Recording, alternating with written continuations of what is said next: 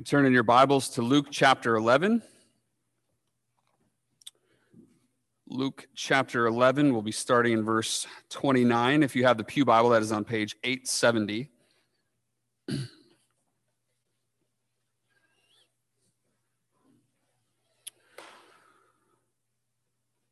Last week, James walked us through Luke 11, 14 to 28, the passage right before this, and he had the perfect perfect illustration to begin the sermon with the drama over the two dresses, right? Is it the white and gold dress or the black and blue dress? And ask the question, how can two people see the same exact thing and see it differently?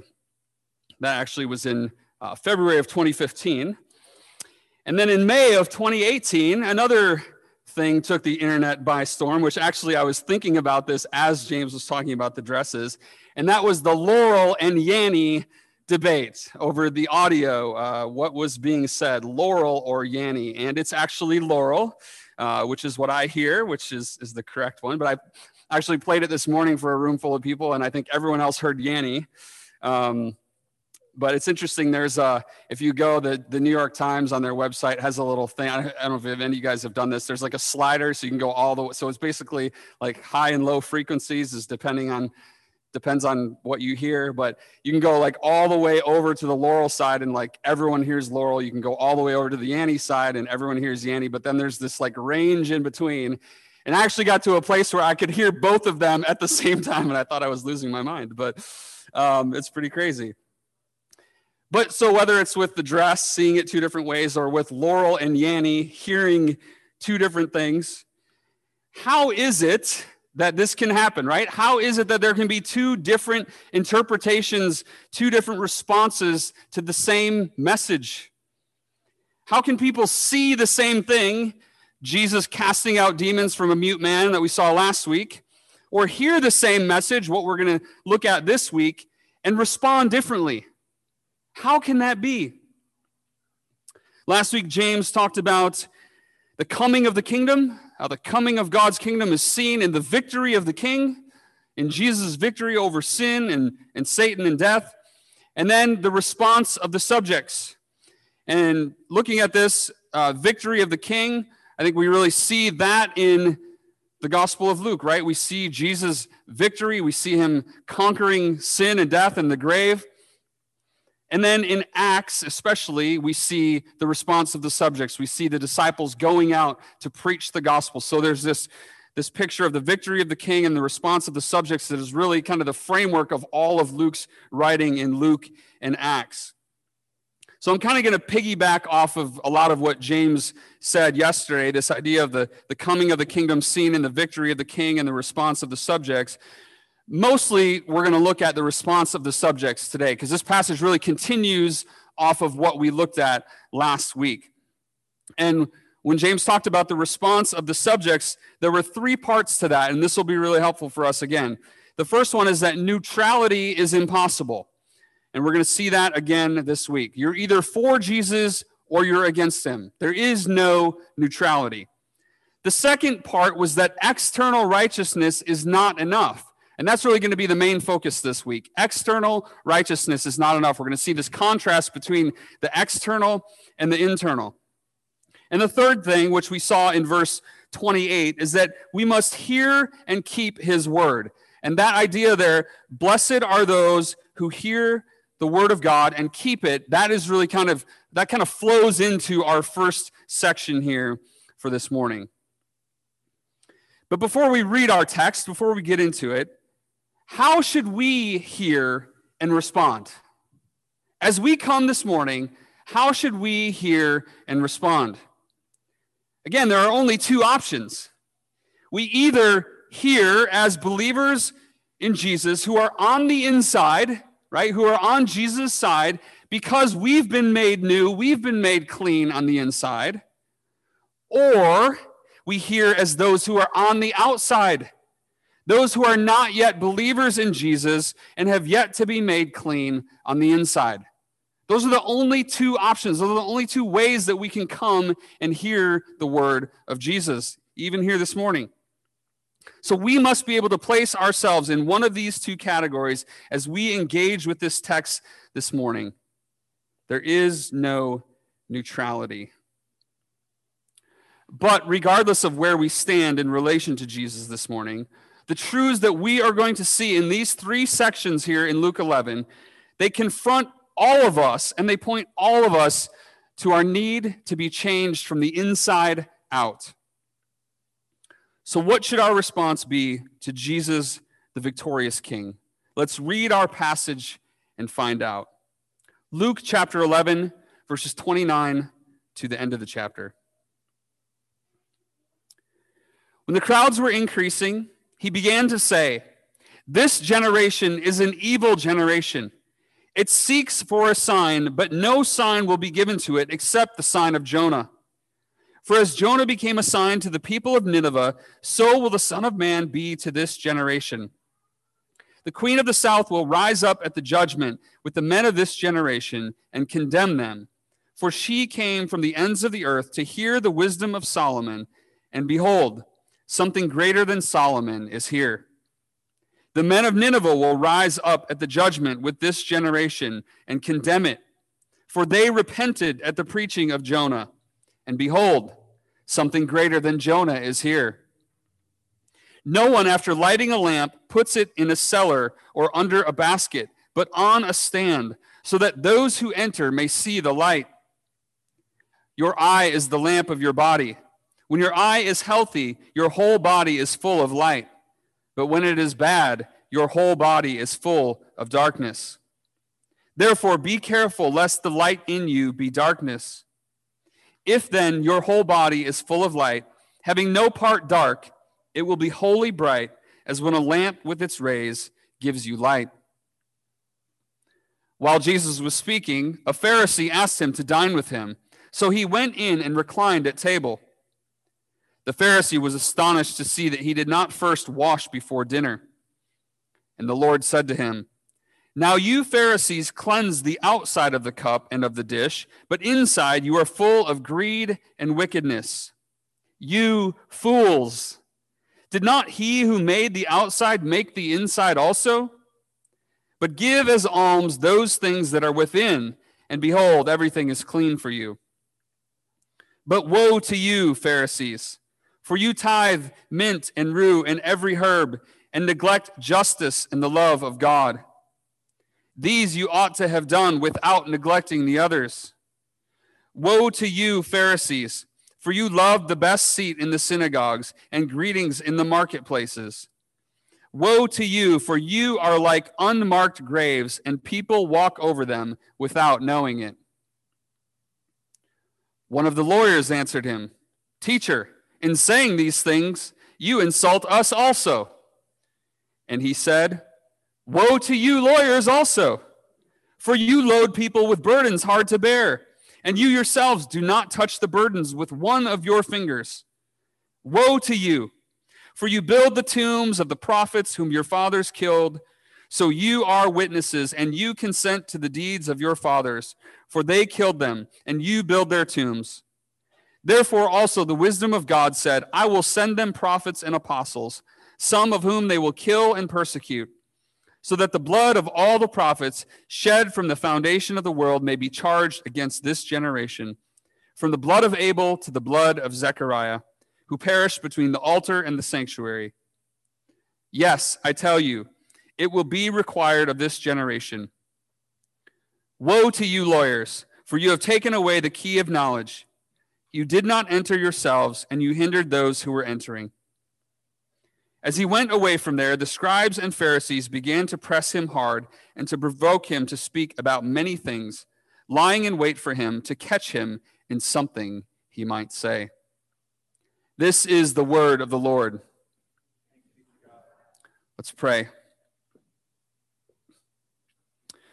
Father, again, we thank you for the opportunity we have to gather together today as your people.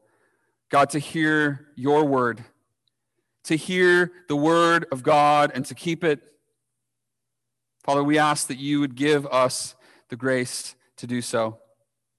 Father, grant to us by your Spirit the power, the ability to hear, to internalize these truths, and to keep them by living them out in our lives in this world, that our lights might shine for others to see so that you might be glorified. We pray in Jesus' name. Amen. We're just going to work through these three sections here. The sign of Jonah, the light in you, and the woe to the Pharisees and lawyers.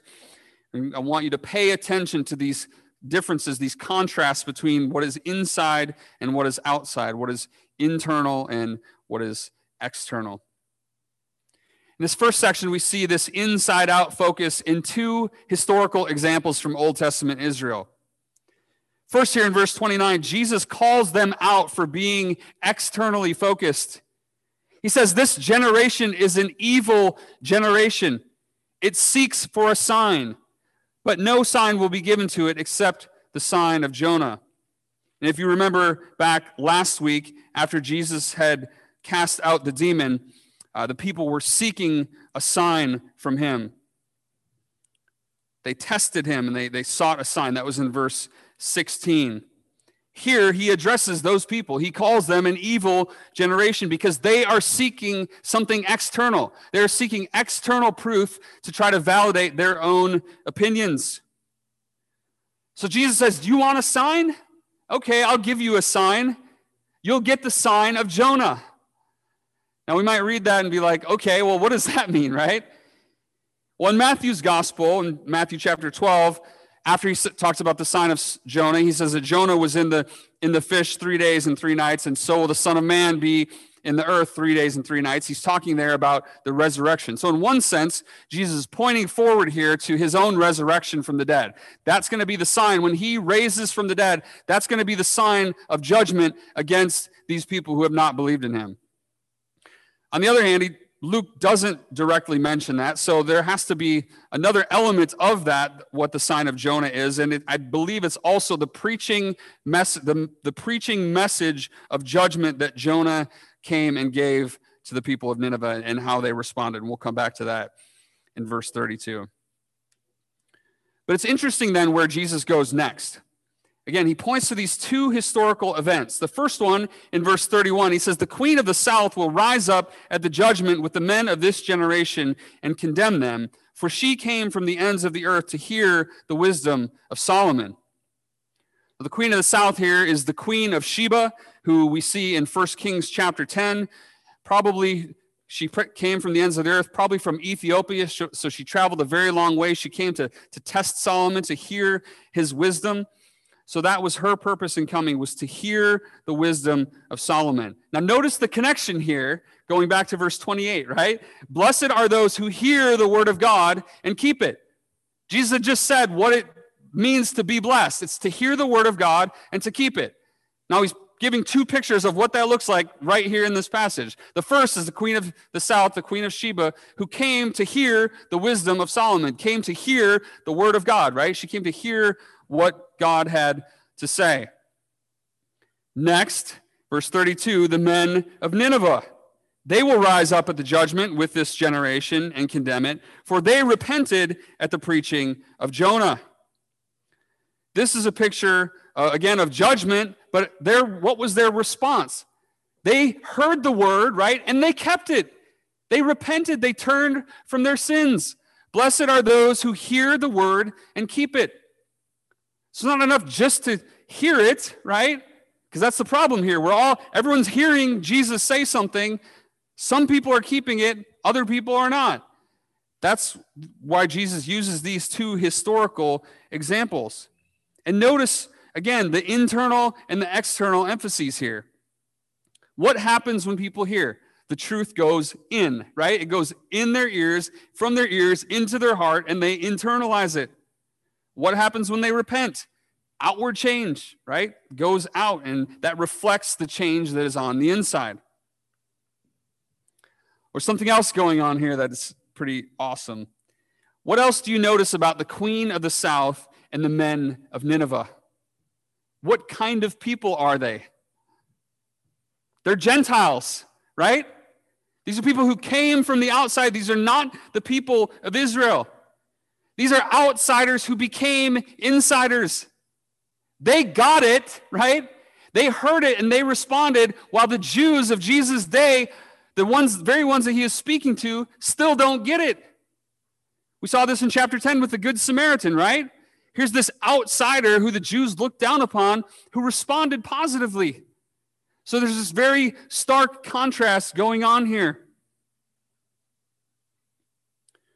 And again, we've said this before. This is a big theme in Luke's gospel, right? This idea of the gospel going to the Gentiles. And then you may have noticed that I didn't finish reading both of those verses. Jesus makes an astounding claim at the end of verse 31 and verse 32. Verse 31, something greater than Solomon is here. In verse 32, something greater than Jonah is here. He's talking about himself, right? The wisest king in all of Israel, the wisest person that ever lived before Jesus, right? Jesus saying, I'm greater than him. I'm wiser than him. Just as the Queen of Sheba traveled to hear his words, you need to hear my words. Right? As great as Jonah was, and he really wasn't that great in a lot of ways, right? But Jonah delivered this message to the people of Nineveh. But something greater than Jonah is here. Jesus saying, I am the king. I am the prophet. Listen to me. Hear my word and keep my word. And this applies to all of us. If you're a Christian and a follower of Jesus, keep on hearing and keep on keeping Jesus' word. Keep trusting, keep repenting.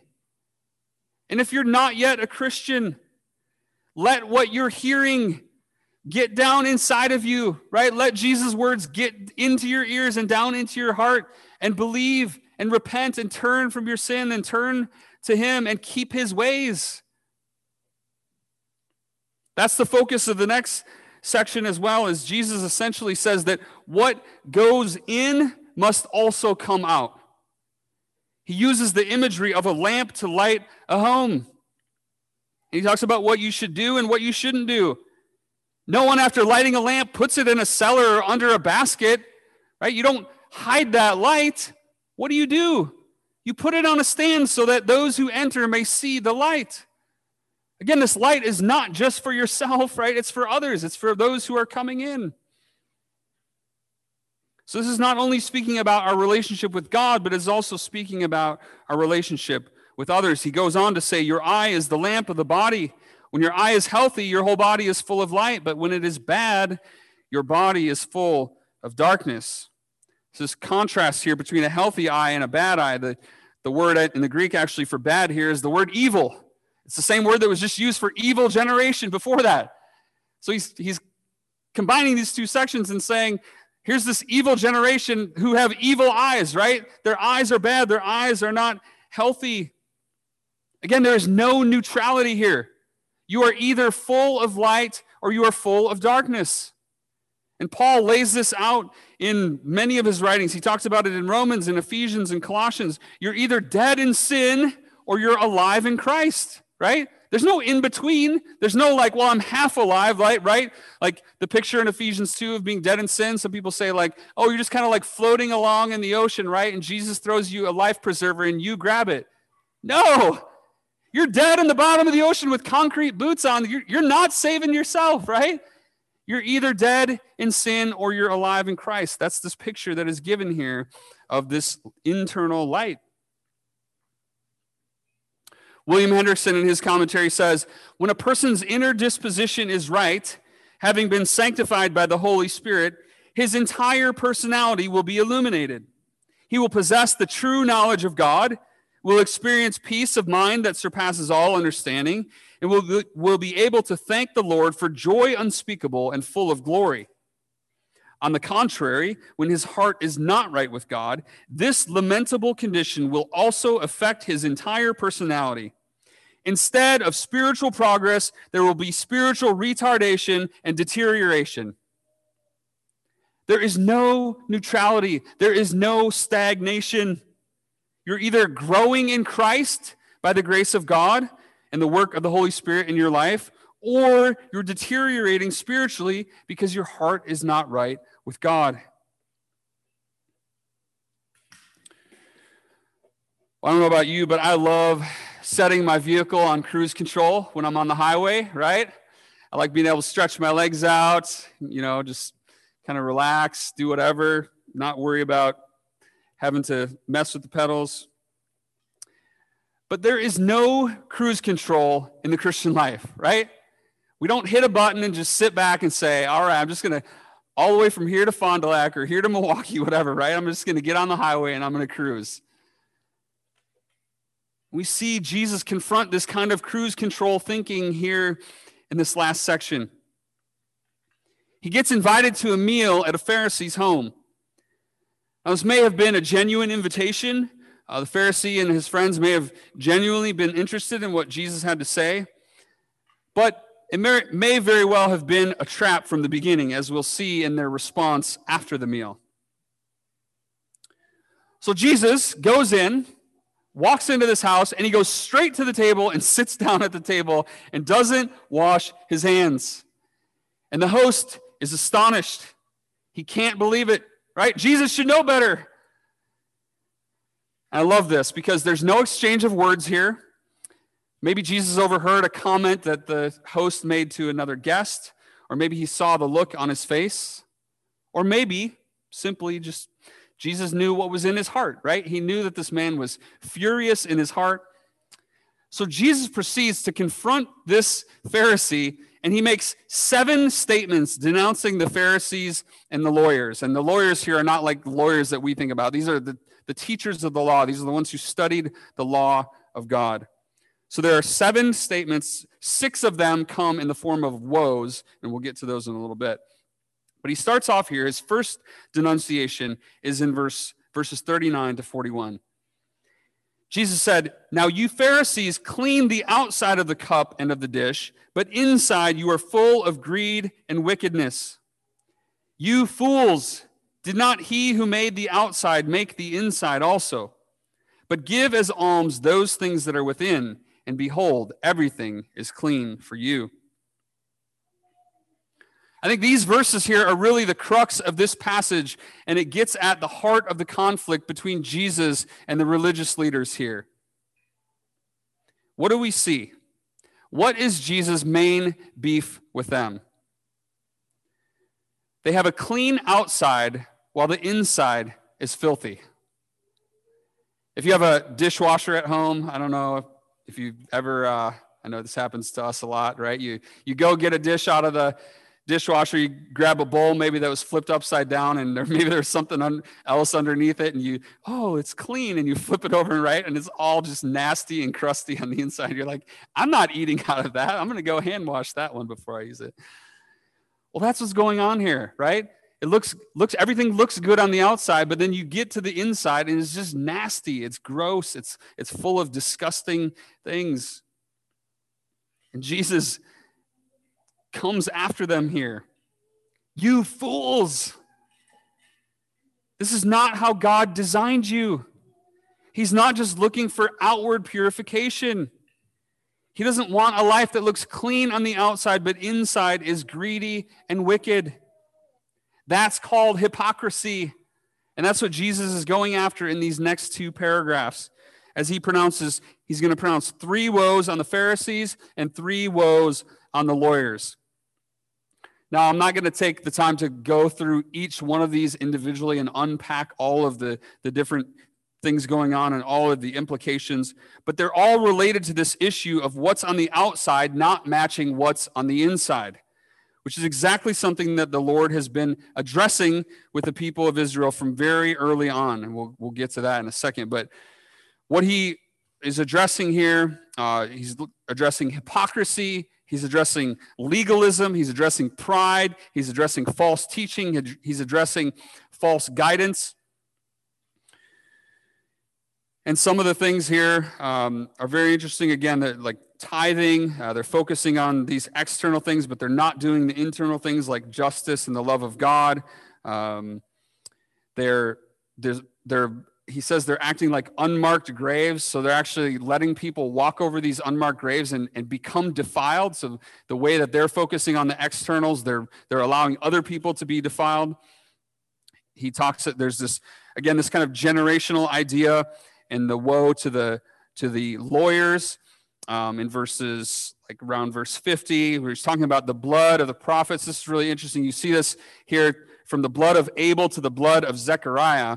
So Abel, we know, is right away in Genesis, right? Cain kills Abel. He's the first person who's murdered. And then Zechariah happens in the book of towards the end of 2 Chronicles. When the Hebrew Bible, 2 Chronicles is the last book in the Hebrew Bible. So Zechariah is this priest who gets murdered in the sanctuary. There's this coup against him and he gets murdered. So basically Jesus is saying from Genesis to 2 Chronicles, what we would say Genesis to Revelation, right? The whole Hebrew Bible is bookended with these two messengers of God who are murdered by the Jews, right? He's saying, you guys are guilty for the blood from Abel to Zechariah. You guys are guilty of the blood from all the servants of God who have been killed from the beginning to the end. This is upon you. This is a very profound statement of judgment that Jesus is bringing here to the religious leaders. So again, Jesus has been addressing these things with them from the very beginning. God has been throughout the whole Old Testament, God was addressing this internal versus external change to the people of Israel. In Deuteronomy chapter 10, Moses is retelling the account of how he went back up on the mountain to get the 2 tablets of stone with the 10 commandments after the golden calf incident. Remember, he came down originally from getting the 10 commandments. Israel was worshiping the golden calf. He smashes the tablets, so he has to go back up and get new tablets from God. Deuteronomy 10, he's explaining that, how he came back down. And then listen to what he commands the people right after this reminder of God.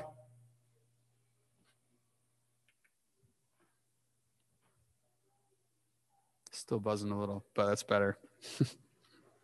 Right after this reminder of God giving them the commandments again.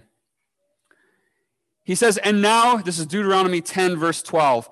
And now, Israel, what does the Lord your God require of you but to fear the Lord your God, to walk in his ways, to love him, to serve the Lord your God with all your heart and with all your soul, and to keep the commandments and statutes of the Lord, which I am commanding you today for your good. Sounds a lot like verse 28, right? Blessed are those who hear the word of God and keep it. Moses goes on, behold, to the Lord your God belong heaven and the heaven of heavens, the earth with it, with all that is in it. Yet the Lord set his heart in love on your fathers and chose their offspring after them, you above all peoples, as you are this day. Circumcise, therefore, the foreskin of your heart, and be no longer stubborn. For the Lord your God is God of gods and Lord of lords, the great, the mighty, and the awesome God, who is not partial and takes no bribe. He executes justice for the fatherless and the widow, and loves the sojourner, giving him food and clothing. Love the sojourner, therefore, for you were sojourners in the land of Egypt. You shall fear the Lord your God. You shall serve him and hold fast to him, and by his name you shall swear. He is your praise. He is your God, who has done for you these great and terrifying things that your eyes have seen. The Pharisees and the lawyers of Jesus' day were guilty of not loving and serving God, and not loving and serving the fatherless and the widows and the sojourners among them, because they were not operating with circumcised hearts. They were focused on external circumcision, right? They were focused on who's in and who's out based on the external sign. And way back in Deuteronomy, they were already commanded, circumcise your hearts, right? The external sign is good. It's not a bad thing, but that's not what God is looking for. He's looking for heart change. I mean, we could say the same thing about baptism today, right? You go get baptized and say, oh, praise God, he's changed my life, but there's no change on the inside. That external sign, right? God wants you washed clean on the inside. That's the internal change that he's after. And you know what the good news is? He's the only one who can do that. That's the beauty of this whole thing. Why do we love Ezekiel 36, 26, and 27? It's a glorious passage because the new heart and the new spirit that God promises to put within us are a result of him doing it and not us earning it. We can't change our own hearts. It must come from the Lord. He removes our heart of stone and he gives us a heart of flesh. He puts his spirit within us and causes us to walk in his statutes. He gets the credit for anything good that we do for him. The Pharisees and the lawyers had it completely backwards. They set up their own standards. And they, like this Pharisee who's astonished that Jesus didn't wash his hands, right? They're trying to hold everyone else to their standards. They wanted people to jump through their hoops. And in so doing, they actually are keeping people away from God. Look at verse 52. Woe to you, lawyers, for you have taken away the key of knowledge. They had it, right? They had the scriptures. They had God's promises. They knew Deuteronomy chapter 10. They knew Ezekiel 36. And they were focused on all the other stuff. They were focused on all the external stuff because it's so much easier, isn't it? It's so much easier to fake it on the outside and to not do that hard internal heart work. If you're a Christian, I know you know what I'm talking about, right? We've all been there. You take away the key of knowledge. You didn't enter yourselves, and you hindered those who were entering. I mean, this indictment here is this is a punch right in their face, right? Jesus saying, you guys are completely failing at what you've been called to do. You're not even going in, right? And you're keeping others from going in by your hypocrisy, by your focus on all these external things. And this, I didn't really talk much about verse 45. I love this. After the Pharisees get their share, right? The lawyer stands up. Teacher, in saying these things, you insult us also. Wham, right? Woe to you, lawyers. Like, this is really necessary, okay? And Jesus alone can do this in this way, right? It's not license for me to get up here and be like, you stinking Christians, you're terrible, right? That's not, I can't do that because I got the same issues that you all got, right? Jesus, the perfect one alone, could come and say, not just Pharisees need to hear this, lawyers, you need to hear this too, right? You're all guilty. And this is grace to do this, right?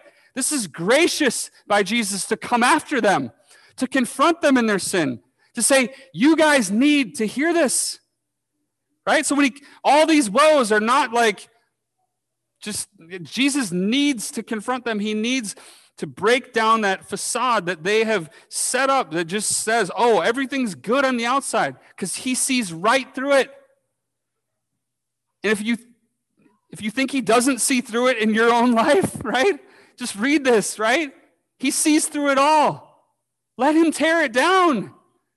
Let him continue to make you clean and continue to build you up on the inside and not on just focus on the outside. And maybe sometimes we respond like they responded, right? Verse 53 and 54, we see that they were not having it. As he went away, they follow him, right? They begin to press, and the language here is really strong. All of these words, they begin to press him hard. They begin to provoke him. They begin to speak about many things, lying in wait for him to catch him in something he might say. This word for catch means it's the word that's used for hunting. I mean, they're coming after him. This is not like just some like behind the scenes kind of stuff that they were doing, but like this is full on attack. Like they're coming after Jesus here. They are not happy. They wanted their own system of self-reliance and external performance so that they could feel good about their standing with God, and Jesus just comes in and tears it all down. He says, you're totally missing the point. What about us? What are we relying on? Individually, are we trying to please God with a bunch of external things while the inside of our spiritual lives are deteriorating? Or corporately, not just us, Livingstone, how about the church in America right now? Where are we looking for hope? Are we looking to external things? Are we looking to political leaders? Are we looking to, how things are going to shake out with COVID and all these things in the next few months? And is that where our focus is? Are we trying to win all these fights out there? Come on. There's one king, and there's one kingdom. There's one slain lamb standing victorious. There is one who is worthy.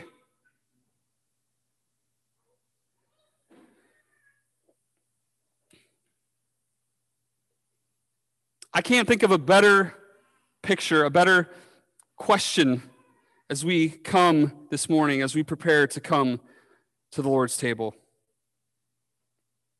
Where are we looking, right? What are we looking at? What are we hearing, right? What are the things we're feeding our minds with? I'm not saying it's wrong to read the news and to be up on things that are happening. I'm doing that. But at the end of the day, are we hearing from Jesus? And are we looking to him alone for hope in these days? And guys, if you get tired of me saying this, I'm sorry, but I'm going to keep banging this drum until, the Lord comes, or until I'm gone. This is where our eyes need to be fixed. And we come here every time, coming from the world, right? Coming in here and saying, Lord, do this work in me. Renew me. Cleanse me. Help me to really turn from my sin and turn to you. Give me the grace to repent. Give me the grace to walk in the power of the Spirit. This is not just some ritualistic thing that we do every other week. This is our life. This is the strength that we need to live the Christian life and to fight the battles that we need to fight in this world. This table is open to anyone who has trusted in Christ. Anyone who is a Christian, we ask that you would be someone who's a believer in Christ, someone who's in good standing in a gospel-preaching church. This table is open. You're welcome to come down, take the elements. We have white grape juice and red wine. Again, the cups are stacked, so the bread is underneath the juice or the wine, so just take one stack of the two cups. Take the elements, return to our seats, and then we will all partake together. And actually, before we come down, I want to pray for the kids. I know I've forgot to do that the last few times, so let me pray for the kids, and then after I pray for the kids, you can feel free to come down. Father, we thank you so much for the little ones in our midst. We thank you for the homes that they are being brought up in. We thank you for the fathers and mothers who are seeking to love them, who are seeking to bring them up in the nourishment and admonition of the gospel. And Lord, we ask that these children would be fed in their homes by your word, that they would be fed by families seeking you together. Father, we ask that each of these little ones would never know a day apart from you. And may all of us here in this church seek to help the parents love and shepherd and lead these little ones to you. Thank you for their presence with us. Thank you for the blessing that they are. Pray that your blessing would be upon them. In Jesus' name, amen.